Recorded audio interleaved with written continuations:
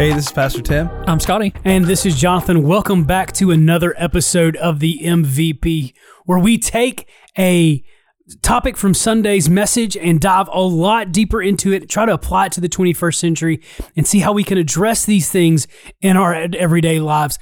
Dr. Tim, you talked about gender on Sunday, so I'm interested to see where we're going to go today. First question, how many genders do you know? Two.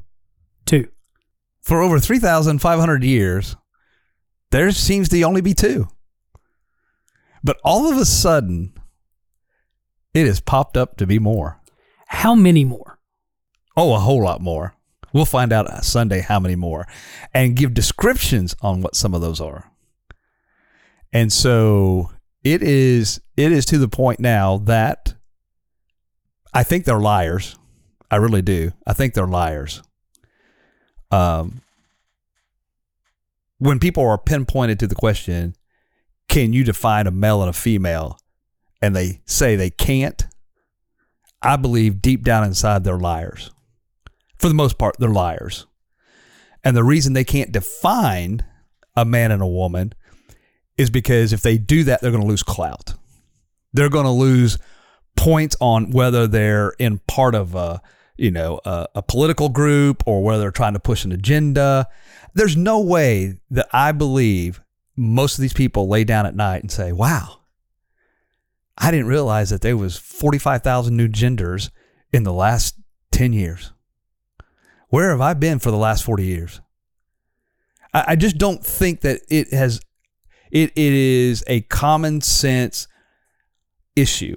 I think it's all pushed for various reasons across the board. But the biggest one is, I believe this, is that Satan is doing a good job destroying lives one soul at a time. And now he's using this issue of male and female and sexuality and who am I as far as an identity to destroy a person. That has kind of been my feeling for a long time about a lot of these modern movements, whether it's sexuality, whether it's gender or whatever, that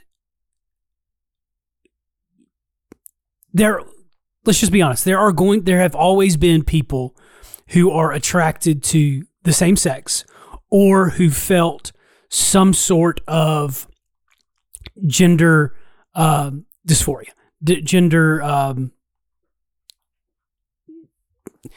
the wrongness in their gender. But the amount and the number of people who are claiming those things, I think, does tie very closely to the prevalence of the discussion about it. And it's one of those things of which came first, the chicken or the egg? Were they this many and they just were kind of hidden, or did we start talking about it and so they started identifying this way to gain some kind of recognition, to gain some kind of uniqueness, to gain some kind of something. But I do agree with you that when you look at the number of people who are struggling with some sort of gender misidentity, then you have to think that there is something deeper going on, not only in themselves, but in our culture as well. I would think that part of it comes from sort of a need to feel completely at home in yourself in whatever way that is. And so you see, you're scrolling through YouTube or whatever, and you see somebody who identifies a certain way or who presents this certain way, and you're like, oh, okay, well that sort of opens the door to a conversation, and you start seeing more and more of that, and so you're like, oh, well maybe I can experiment with who I am in this way, or maybe I can try this out because I'm being told culturally that I am a chameleon and I don't have to be today what I was yesterday or will be tomorrow. And so it almost, in my opinion, the way that culturally we have sort of drifted away from this two gender standard that's been there for thousands of years has sort of come from this openness to people trying to be different versions of themselves and really maybe not being true to who they are, but trying things out just to see, maybe this is me today. So do you think that has any bearing, any relation, correlation with the destruction or the undermining of absolute truth? That there are things that can be absolutely true always. Yeah, I there's probably a correlation there, where, sort of like I said, culturally we are being told that you are not who you were yesterday or the day before. That there are not these core things, about us besides our goodness or our badness or whatever. So an eroding of the understanding of absolute truth probably does have a lot to... Well, and that goes back from the Enlightenment period. And that's what goes back to a worldview. All of these things connect. For thousands of years, we were at a standard. Then we started questioning that standard. And now look what we're doing. We're questioning every standard. Every standard. Now, I guess if we really wanted to question whether the sky is blue, and we came away with, well, it's not really blue, it is a light blue, or, it is a hue of a blue, we could agree that there would be different shades of blue within the sky, especially at sunset. It changes colors with a reflection of the sun. But to say that we have a reflection of male and female, from maleness of femaleness, and we have a reflection of that we need to investigate, that just doesn't make sense, because it's absolutely true that there's male and female. But when you are so quick to dismiss fact for feeling, that this is what you're left with. When things can't be factually true, things that are true can only be what you feel and how you perceive them, then this is always going to be the end result. And to receive them, you have to change the truth or change what looks like true reality in order to do something. So Sunday I said, God created night and day. Okay. It doesn't say that he created, morning, mid-morning. It didn't say that he dusk, dawn. He didn't, it just says, but we understand that there is a realm there.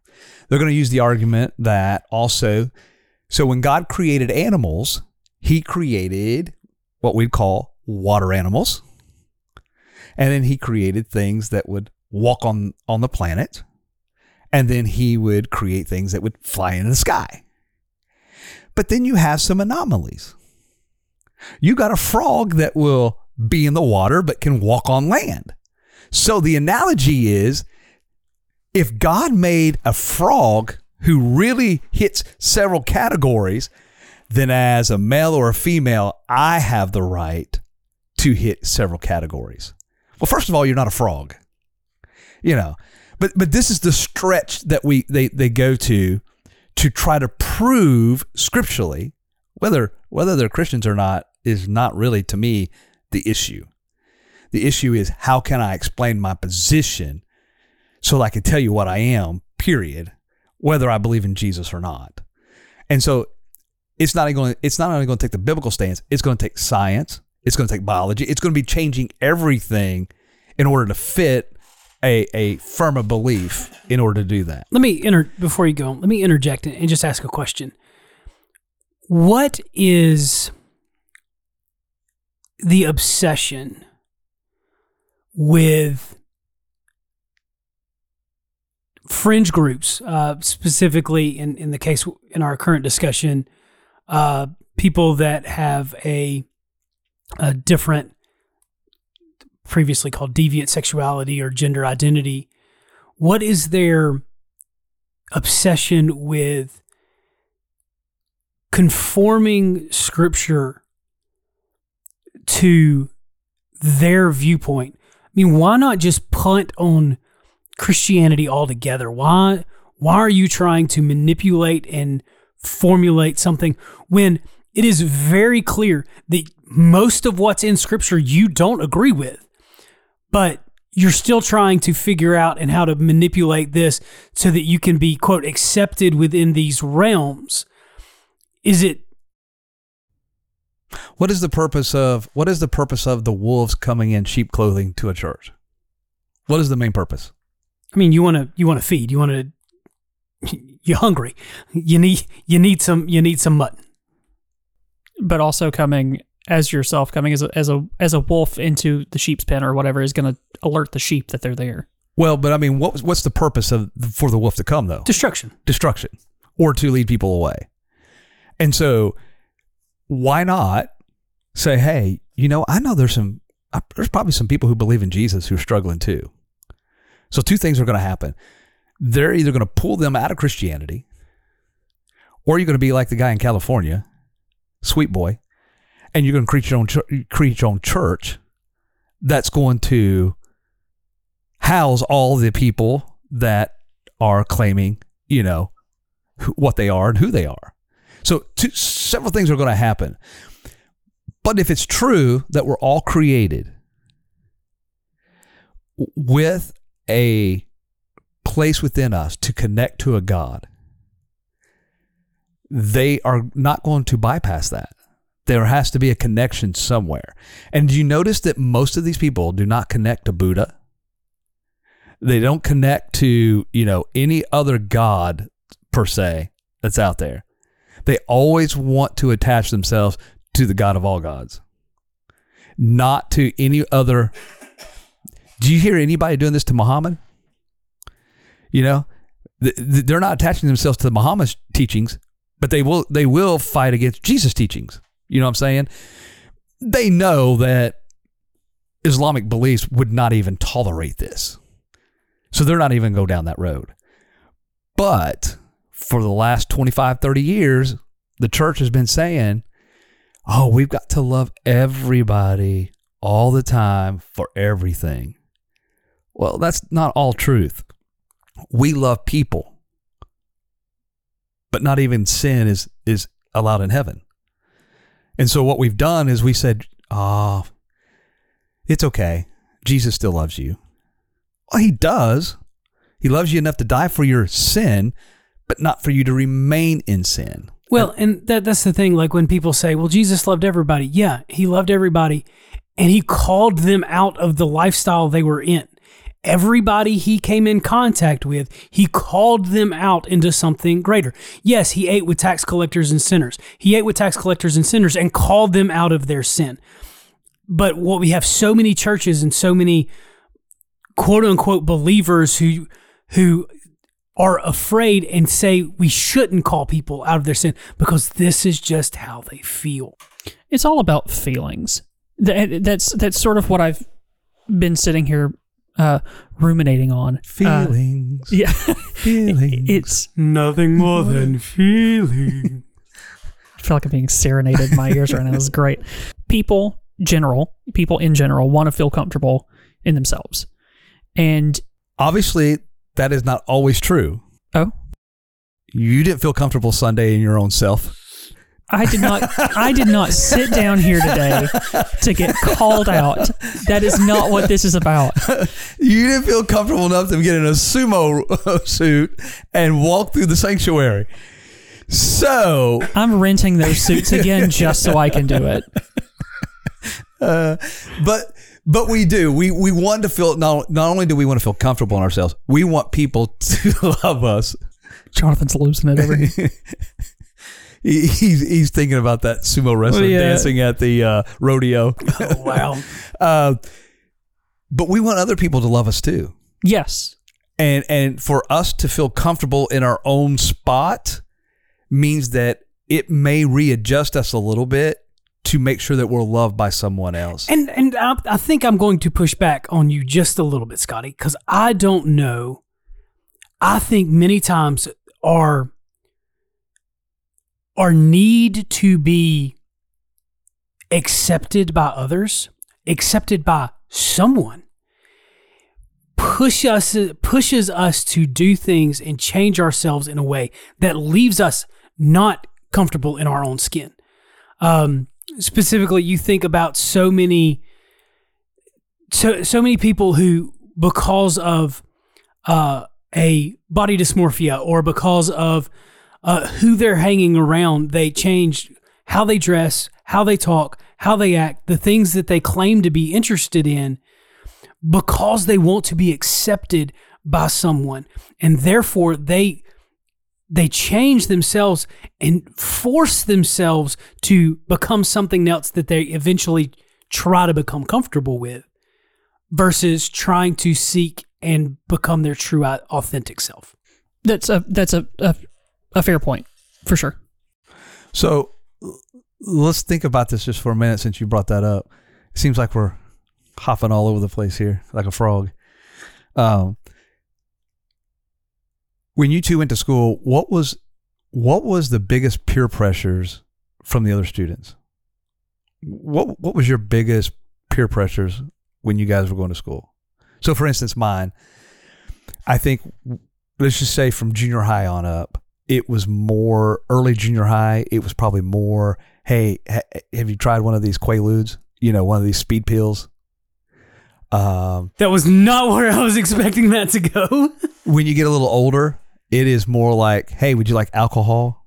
You know what I'm saying? Or something like, hey, I dare you to go over there and take, a rock and knock over that, speed sign or something. Little acts of random violence that was property structural, something like that.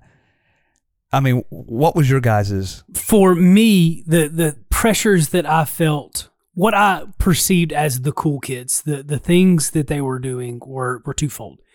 It was drinking and sex. Those were the kind of the two things that says these are the activities that the popular kids, the cool kids, are participating in that you are not, and because you are not, that is why you are not cool. For me, it was partying and smoking weed.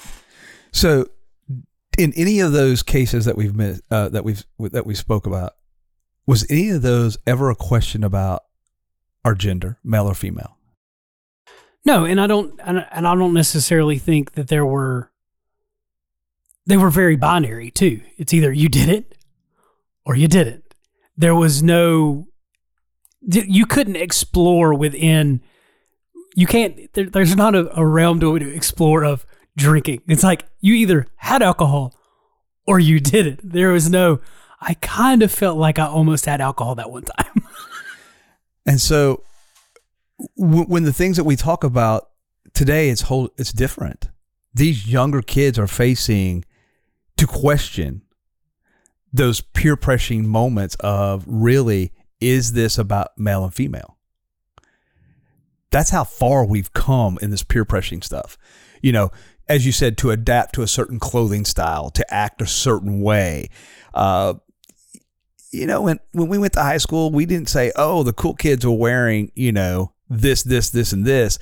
Let's all dress like them. Now, we might get a piece of garment here or there that might be the same name brand, but we really didn't push ourselves to a certain way.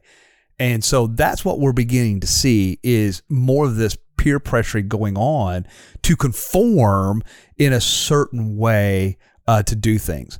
And so, so to kind of add on to that, I think what we are seeing is, because it was slightly different for me growing up. You definitely had, like, you could look across the lunchroom and see who the jocks were, who the cool kids were that were in the Abercrombie and the Hollister and all that kind of stuff, who kind of the nerds were.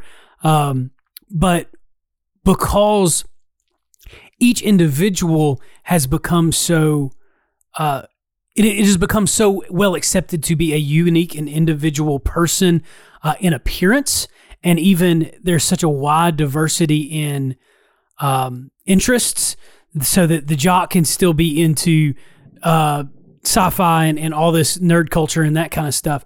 That where you start to see the cliques and the sectarianness almost within a high school comes more along the lines of things like gender and sexuality and all that kind of stuff. It's Jonathan, you and I had a conversation earlier today about black and white versus shades of gray. And it feels like, specifically with the conversation around gender and sexuality, is that the way culture would have us see it is that is a spectrum, when Scripture tells us that it's not. It is a binary. It is black and white, where the world wants us to see it in shades of gray. Well, and to add on to that conversation that we had, through some discussion, Scotty and I realized that we approach topics very differently.